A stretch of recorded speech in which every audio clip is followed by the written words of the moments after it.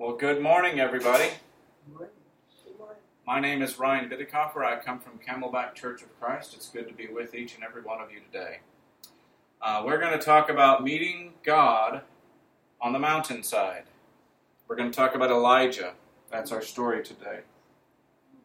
And if you have a Bible, you'll want to have your Bibles open to 1 Kings chapter 18. It's a very familiar story. I'll tell the story. You'll see it up here on the wall. And it is a good story that we need to learn from because it also has a learning point that leads into 19, and that's where we're going to land. Our point today is very, very simple and straightforward, and it's something we can all take to heart. So my question that I want to start with is, how are you doing today? I hope and pray that you're doing well. And so let me ask you another question. How close do you feel to God today? In other words, when we ask that question, there are times when we feel like God is far away from me. And I imagine there's a time or two we felt like God is far away because we have things that are called unmet expectations. And, in our hearts, we believe that God is here. We believe He's real. But sometimes He doesn't act in the way that we wanted to, or we didn't get what we wanted. And so there is this question of, why is God so far away from me? And in fact, there might be times when we feel like we're just kind of out of sync. We're just out of sync. Because when God does not follow our script, or walk according or work according to the way that we expect Him to work, we can feel like He's a million miles away. We might even feel like there's something that we did that was wrong. Perhaps there is sin that we have to deal with. Perhaps it's just something like, why do our plans and God's plans seem to not sync up? And we ask ourselves those questions. And we look and wonder why we're out of sync, or if we're out of sync. So this is where we're going to land in 1 Kings 19, but in 1 Kings 18, we're going to start there because Elijah had a time like that in his life.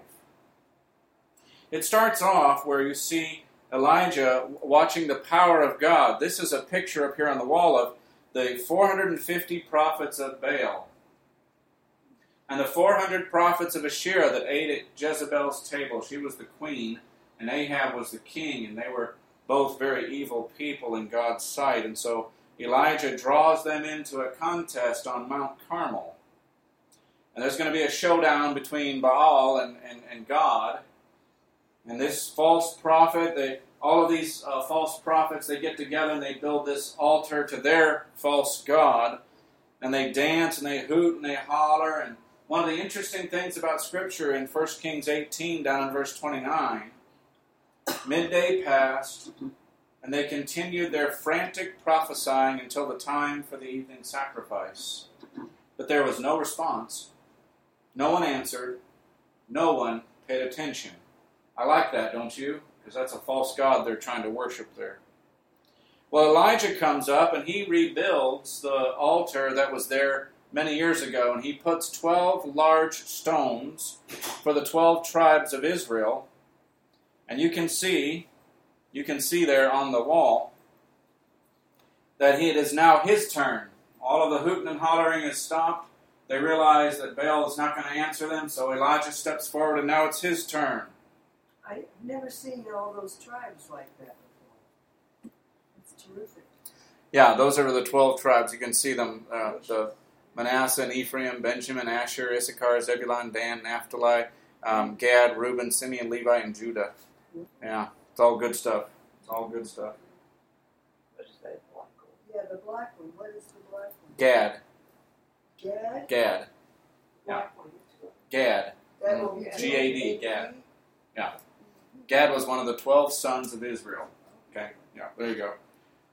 So Elijah steps forward, and now it's his turn, and he reaches up and prays to God and says, "Oh Lord, answer me. Answer me so that these people will know that you are Lord, our God, and that you're turning the people's hearts back again." Brethren, the premise that I'm going to start with today is that when we authentically stand before the presence of Almighty God, and we make our requests known to Him, that He will answer and we will be changed. My entire thesis for today is all about this. When you come into the presence of God and His people, you will be changed. You can't help but be changed by your time with Him. And so we start off with Elijah's his prayer, and the Lord sends fire down from the sky. And you remember how that works, that altar was wet. He had watered it down 3 times. He put a bull that they cut up and set up there, and a lot of wood. And he prays to God, and God sends that fire down, and it just licks up all that water, that entire sacrifice. And it is clear as day that Baal is not real, but God is. In fact, that's a red-letter day for him, because Elijah even outruns Ahab's chariot ahead of the rainstorm. Because afterwards he's sitting up there on Mount Carmel resting, after they decimated all those 850 prophets. You ever have a red-letter day like that? Maybe it's not so dramatic, but we've all had good days where we can see God's hand moving in our life. Sure we have. So you can understand what happens when it gets to 1 Kings 19, and you see that Elijah is perplexed. And Elijah is perplexed because, like us at times, we ask God to do something for us, and yet it does not go the way we expect. We have those unmet expectations. This same God who answered for the request with fire from the sky to eat up that sacrifice, and this wonderful, amazing red-letter day appears to allow Elijah to be scared by Jezebel. And he now is running for his life. In Scripture, you can see this in the first couple of verses there of chapter 19 of 1 Kings. And in fact, she sends him this little note. She says, you know what? Elijah, far be it from me if you don't end up dead, just like those prophets that were slaughtered the day before. And so, of course, he takes off because he's scared for his life. She puts out a sign, dead man walking, get that Elijah, and sends him out, sends people out to go get him. What's going on, God? Why me? Elijah's probably asking himself. Well, in Isaiah 55, verse 8, the Bible says, for my thoughts are not your thoughts, nor are your ways my ways, declares the Lord. God works on a higher plane than you and I. We don't always know why or how God works. I imagine Elijah was probably pretty hurt at that moment. You know, it's a pretty hard fall from having a mountaintop experience where you just had a massive success to running for your life, and it just seems like, why God now suddenly are our plans going in apparent different directions? Can you relate to that frustration at times? You had a great day one day, and the next day just nothing seems to go well. In 19 chapter 4, you see Elijah go and he sleeps under a broom bush. And you know what a broom bush is? It's a bush that they make, has beautiful little white flowers on it, and they literally tie that stuff up and dry it out and make brooms out of it. Well, he comes and he sits under that tree and falls asleep, and he just says, Lord, I'm just done. I'm done. He's totally done. Take my life. That's it. I want to go home. I'm sure everybody's felt that a time or two. Because he had some unmet expectations. He was probably expecting the people to rise up, because they were moved by this. They said, the Lord, He is God. The Lord, He is God. And yet, the next day, he gets himself scared by this letter. He was maybe expecting that at least maybe Ahab and Jezebel, as king and queen, would be scared to go against God again and maybe would leave the prophets alone, the prophets of the Lord. And so he falls asleep under that tree, and the angel wakes him up and says, here's some food. And he's baked a little bread on the coals there, and there's a pitcher of water, and he eats. And then he falls asleep again. He wakes him up another time and says, eat, go on, eat it. You need to have strength for your journey.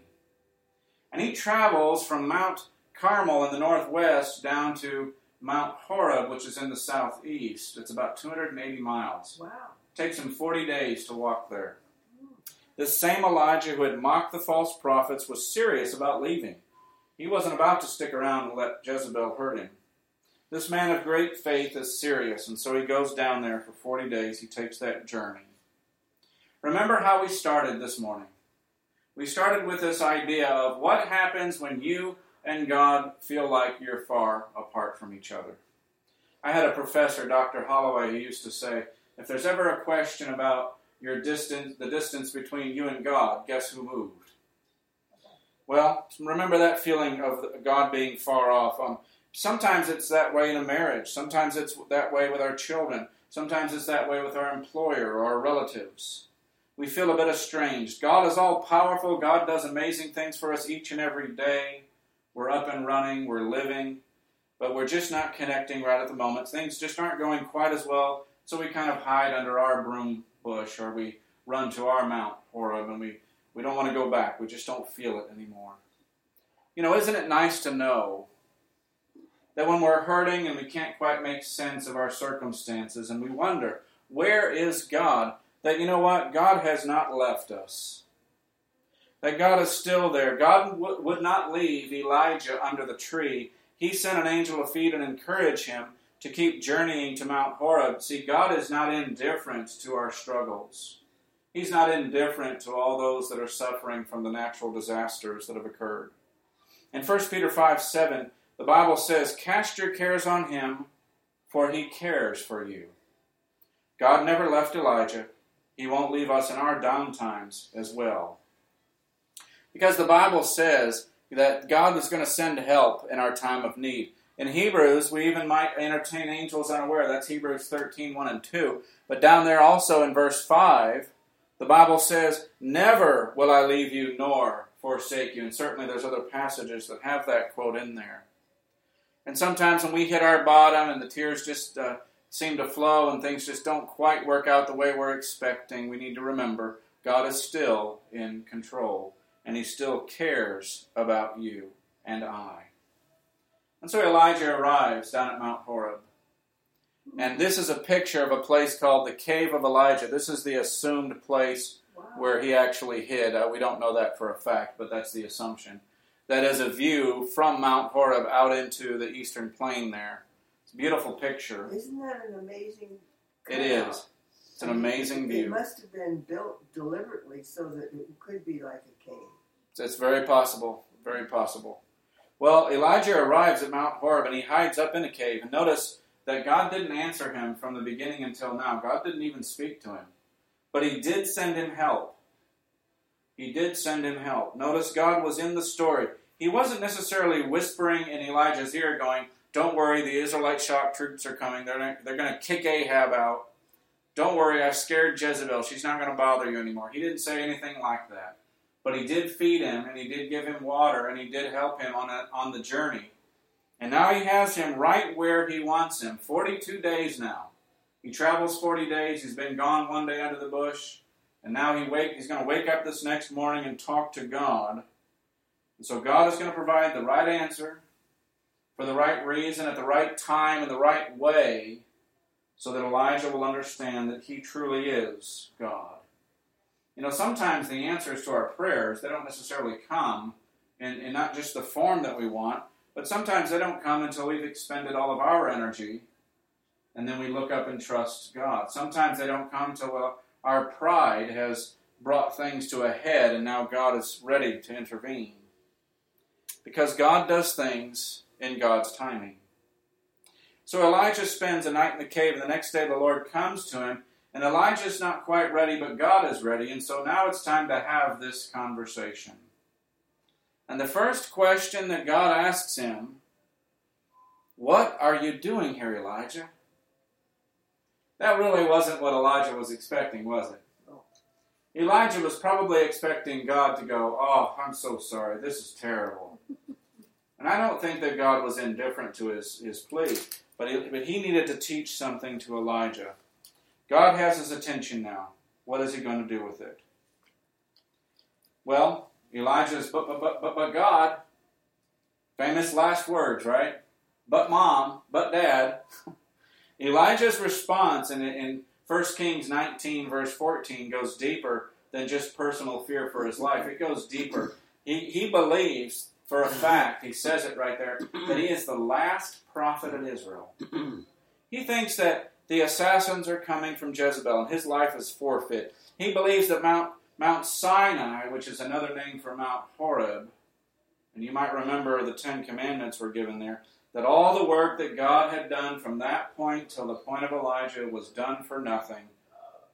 You know, sometimes Elijah is just like us. We want God to paint the biggest sign and make the biggest impact. We want Him to make the biggest, most obvious thing. We want Hollywood-level effects to know that God is actually working. And so God says, all right, go forth. Stand on the mountain before the Lord. And behold, the Lord was passing by, and a great strong wind tore, that's rending there in the NASB, rending the mountains and breaking in pieces the rocks before the Lord. But the Lord was not in the wind. And after the wind, an earthquake, but the Lord was not in the earthquake. And after the earthquake, a fire, but the Lord was not in the fire. And after the fire, I like how the KJV says this, a still, small voice. Did you notice that nowhere in the text, from the time that he flees, from the time God asks him this question, does Scripture say that running away from our problems is the right answer? It never says that. It's not in there. God never justifies Elijah's choice to run. The question lays bare the motives of Elijah. Because he's scared. He doesn't believe God is big enough to handle all of these problems. He doesn't believe that there are other prophets or other people that believe in God at that moment. He doesn't believe that he has more people, that he's not alone. He thinks he's the only one to ever go through this, and he's certain that he's going to die. And so God tells him, stand on that mountain, listen. That strong wind tears up the rocks. That's got to be scary. Certainly after Mount Carmel, God would be in the wind. The earthquake shakes the earth. I imagine Elijah's pretty scared at this point. He could die. God wasn't in the earthquake. That fire comes and the mountain is burning. There's smoke everywhere, but the Lord's not in the fire. He asks him again, Elijah, what are you doing here? Why are you hiding up here? Haven't you seen my power? Didn't just over a month ago, didn't I just show you I'm all powerful? Didn't I hand over 850 prophets to be slaughtered in that Kishon Valley? Didn't I take care of you when you met Ahab and he didn't kill you? Didn't I take care of you during those 3+ years of famine? What are you doing here, Elijah? Don't you see my power? Fortunately for us, Psalm 145 says that the Lord is gracious and merciful, slow to anger, abounding in loving kindness. Isn't it nice to know that God does not abandon us? Even when we make bad choices, we turn left or right instead of staying straight. It's good to know that God still is very much in control, even though there's difficulties certainly right now in the world. From Charlottesville to hurricanes to fires, literally, God is still here, and He often speaks to you and I, not in the grand power moves, but in that still, small voice. In fact, Elijah, I've seen this attitude before. I called Moses up to the mountain, and he couldn't wait. The people that were sitting at the base of Mount Sinai, they couldn't wait 40 days. And they made the golden calf. I know what it's like to have them fall back into unbelief. Doesn't matter how far you run, Elijah, I am there. And I will sustain you. Isaiah 46:4 says that even when we're old and gray, God will sustain us, and by His power, He will do it. Elijah, go back and carry out my commands. I'll keep running the world, and I'll protect you. You just stay faithful until death, and it'll all work out. You know, brethren, I hope that it would not take us meeting God on the mountainside on a wind or an earthquake or a fire for us to believe that God can take care of us, just as He took care of Elijah. I hope that our focus will be upward and will not be lost in the storm of our current problems. We certainly have problems. And it would be my encouragement, that we recognize that when we are down, when there is difficulty, that God will save. Look up and trust. Pray to Him. Do the best that we can. And sometimes, just ride out the storm and things will work out in the end. So that's the lesson for us today. And if you need the prayers of the church, know that God loves you and He will not abandon you. I pray for all of the victims that are going through these disasters right now. Most importantly, I pray they look up to God. Amen. I pray they look up to Him and trust Him and renew their faith in Him if they have it, and have faith in Him if they have not started that walk. And so if you do need the prayers of the church, we certainly want to pray for you. If you're going through a mess right now and need the support of your brothers and sisters, we certainly want to give that. And so we'll have a time of prayer after the singing of this next song. The lesson is yours.